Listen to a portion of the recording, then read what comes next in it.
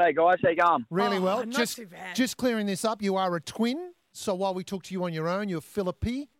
But when we talk to you together, it's Filippi. That's correct, isn't it? That's how it works? Something like that, mate. I don't All know. right, great. No worries. Hey, last night you blow my mind, Matt Filippi. Now, you have been training with Pa Rambo at Mooloolaba in his backyard, and the difference between you last year and this year was enormous, wasn't it? You were like a monkey out there. Yeah, well, this year I had a full year to really train like twice a week for a year to get to where I wanted to be, and I really focused on my cardio side more this year and a bit more high intensity workouts so I could have quick recovery between obstacles. And it showed on the night, and I was stoked the way my run went. And your only goal was to beat Luke. Yeah, always. Yeah, and I beat him again, so I'm stoked. You get on a national competition and all you worry about is beating your bro. By the way, which one of you two is older? Luke's 5.5 minutes older. That's why it's good to beat him. I love hearing a younger brother win. Hey, you know what my family was absolutely loving? That while you were on the course, Luke was holding your little girl, and while he was on the course, you were holding his little boy. It's You guys are obviously incredibly close. Yeah, we are, and it's so amazing that we can have the kids there on the sideline, and they're at an age now they can understand, and they love it, and they love watching back, seeing themselves on TV. So it's exciting for them too. Really cute. Hey, the last thing that you did, so you were the top two, and you had to go up against the tradie, the ninja tradie for that final. What's it called? The Hero Mountain? Power Tower. Power Tower. Tower. That was crazy. That really was just like a massive monkey bar, wasn't it?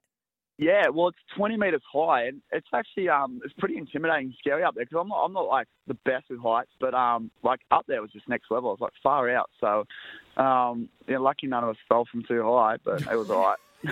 But he beat you by less than a second, didn't he?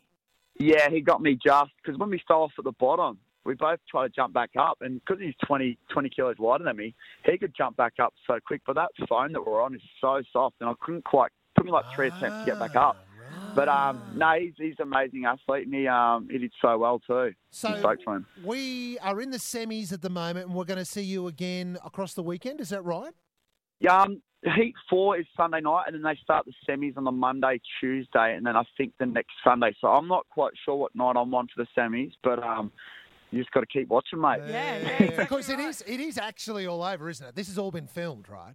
Yeah, we filmed it back in March. Ooh, yeah, right. Right. Hey, and now, so you have to, you can win $100,000 just by winning this thing, but then if you conquer Mount Midoriyama, it's $400,000. Is Mount Midoriyama doable, do you reckon, the first year, or do you need a couple of runs at it before you get it right?